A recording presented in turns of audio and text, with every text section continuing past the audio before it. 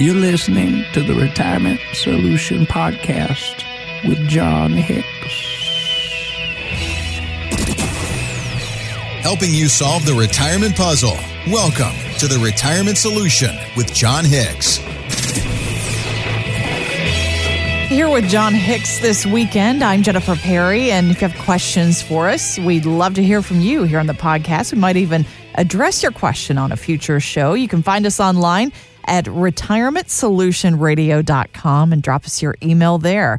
But this week, John and I are getting over the fact that Kentucky had a very brief time at number one in the college basketball poll.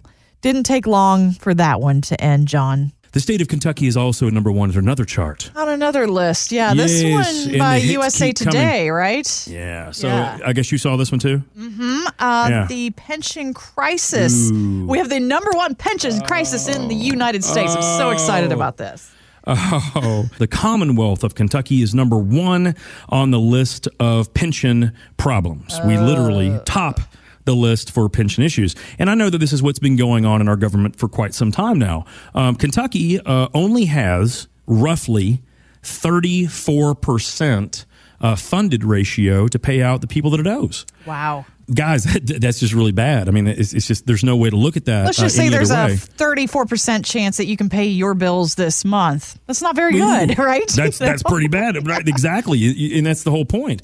It's not really getting better. And so if we only have 34 cents to pay each dollar out, that's got some bad stuff written all over it. So when you look at this, our total pension shortfall. So someone says, well, John, I get it.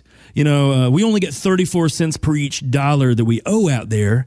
How many dollars do we really owe? I'm glad you asked. About $43 billion. $43 billion of pension shortfall. Wow. That's how much money we don't have that we need to pay this stuff out. So if you work for the state of Kentucky, you're a teacher, a firefighter, a police officer, a state employee, guys, I'm a little nervous about what's going to happen here. We've been saying on the show for a long time what I feel like is probably going to happen. We're going to probably have to raise tax rates. Right. Yeah. And that does not make me feel very good because I understand that there's a big problem here. The problem is that to me, this is not going to be a very simple fix. This is not going to be a one-term or a two-term fix for any governor, the previous or whoever's coming in. It's not going to be that way. This is going to take a lot of real planning, not unlike the way that retirement goes. I mean, this is the whole point where you can't fix something in a quarter or in a year.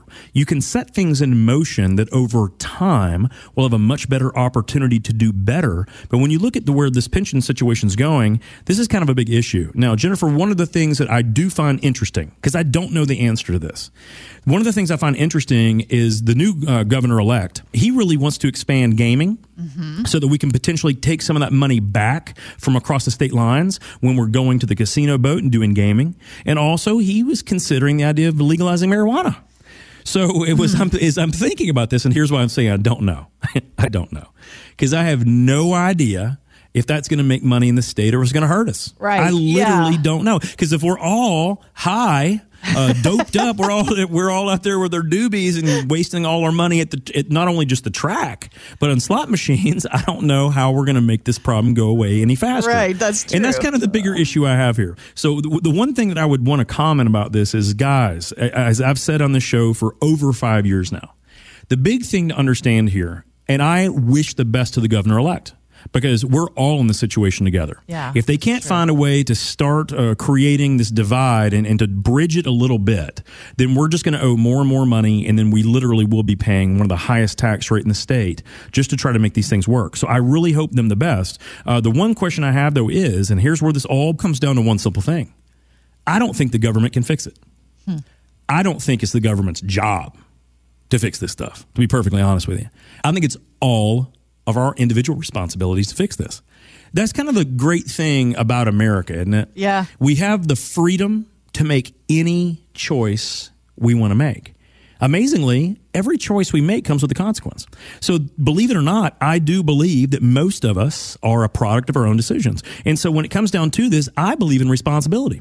I want those of us that can do better. I want us to do better. because I do feel, and I do mean this, I do feel like we're going to have some rough roads ahead. I think that the seas are going to have a lot of big waves, and I think it's going to crush a lot of people. And I want us all to know that we are potentially one decision away from making really good choices that will make us a lot better off. No matter if we have a pension that we're worried about, no matter if we have money in the market and we don't have a pension. The only thing worse than having a pension that's unfunded is not having one at all. Right. Yes.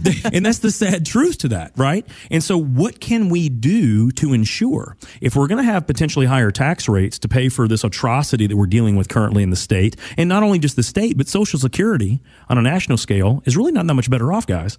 So as we're looking at this, what can we do? We're going to have outside income sources. We're going to have sources of income that are far beyond just what a pension might give us or not give us, what Social Security may or may not provide. We're going to have 3 to 4 completely and succinctly separate income streams. And you help people actually create those every single day, John. Well, that's the whole point. The point is when I'm teaching my classes at U of L, whenever we're doing the show, whenever I'm talking to my clientele, that's the biggest issue. Mm-hmm. It's, hey, listen, I'm glad you got a pension. Let's just make sure we have enough money in case it doesn't pay out what we hope. It can only give us, let's say, 70 cents on the dollar or whatever it can. Let's make sure we've done the proper things also so that we don't have to stay up at night. We don't have to take, Rolaids every single night before we go to bed so that we don't have those pains, right? We want to make sure that we can look at our spouse right in the eyes and say, honey, we got this. But that requires planning. The government will not be able to do it for us. They've never been able to do it in the past. Why do we think that they'll be able to do it for us now? So this is a personal responsibility. I wish the best of politicians. I hope they can figure out these problems. But in the last 40-something years that I've been paying attention to politics, I haven't seen a tremendous amount of change, right, to be perfectly honest. And so when we look at that, I want us to all do one thing. Look in the mirror and let's take personal responsibility of our own actions, our own personal finances, and our own resolve. And I want us to make conscious decisions that will not only lead ourselves in the right path, but lead our families to the lines of prosperity. Not just getting by, guys, but this all starts with internal, simple decisions. Are you in the right spot? Do you know it? What happens if your income streams don't last the way you need them to? What happens if they don't keep up with inflation? What happens if tax rates go up tremendously, not just as a state, but as a nation? Are you going to be able to stand with your head high knowing that you're going to make things work? If you don't have the answers to those questions, you may not have a proper game plan. And that's what we all have to have, guys, no matter who the governor is, no matter who the president is, no matter what happens down the road. If we have the right plan, it should let us know exactly what we do in the event of one thing happening, or in the event of another thing happening, like tax rates go up, or in the event of a different thing happening, like the market collapse on us. We should know. And if we don't have that, I don't know how we could sleep at night, Jennifer. Yeah, and that's the thing, John. I don't want people losing sleep over this because, after all, at the end of the day, you can't rely on Washington. You can't rely on our local or state politicians to fix this for you. And even though we preach personal responsibility, even though that's what a lot of our listeners believe, John, I hear a lot of people fretting about politics right now. When you're hearing things like Warrenomics, Warrenomics. Thank you very much.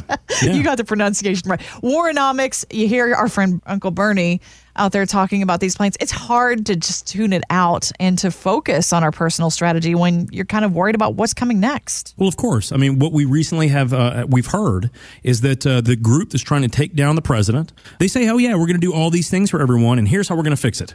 We're going to potentially charge between 38 and 48% in taxes to everyone.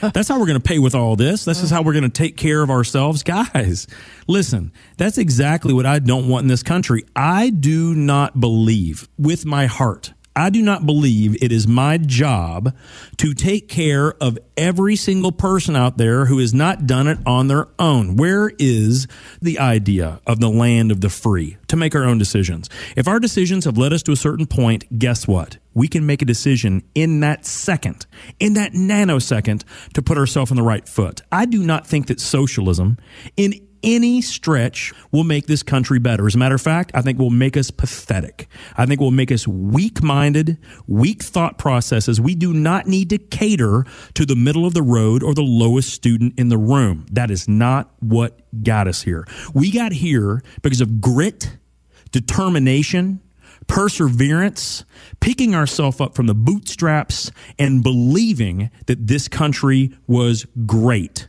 I am tired of hearing that this country should be demonized, that the thought processes that we subscribe to, believing in God, believing in faith, believing in our own abilities, I am sick and tired of hearing that that's not the way to go. Now, these are just one guy's beliefs. But if you feel like me, you know that they're against the things that we believe in. People are out there, pressures are out there to try to stop us from doing what got us great in the first place. I do think that America is great, and I do think it can be greater. I like some pieces of the direction we're going, but we got a long way to go. But it starts individually. It starts with each one of us doing our fair share. If it's to, number one, make sure we do the best job to raise our kids, to do the best job to provide for our family, to do the best job to create jobs and to allow people to work with us, or maybe it's just to get our own affairs in order. Whatever that is, it starts with us first. So if you believe like I believe, let's make America great, but let's start by making our own retirement great first. And that is the first hat I'm going to put in because I'm running this year. To make, Jennifer, I'm out here to make retirement great again. Have questions for John? Drop us an email at retirementsolutionradio.com. Financial professionals are not licensed in all 50 states. To find out if John Hicks is licensed in your state, please call 502-690-5635. J. Hagan Capital Inc. is not affiliated with nor endorsed by the Social Security Administration or any other government agency and does not provide legal advice. Annuity guarantees rely solely on the financial strength and claims paying ability of the issuing insurance company. By contacting us, you may be provided with information about insurance and annuity products offered through John Hicks, Kentucky Insurance License number 998827.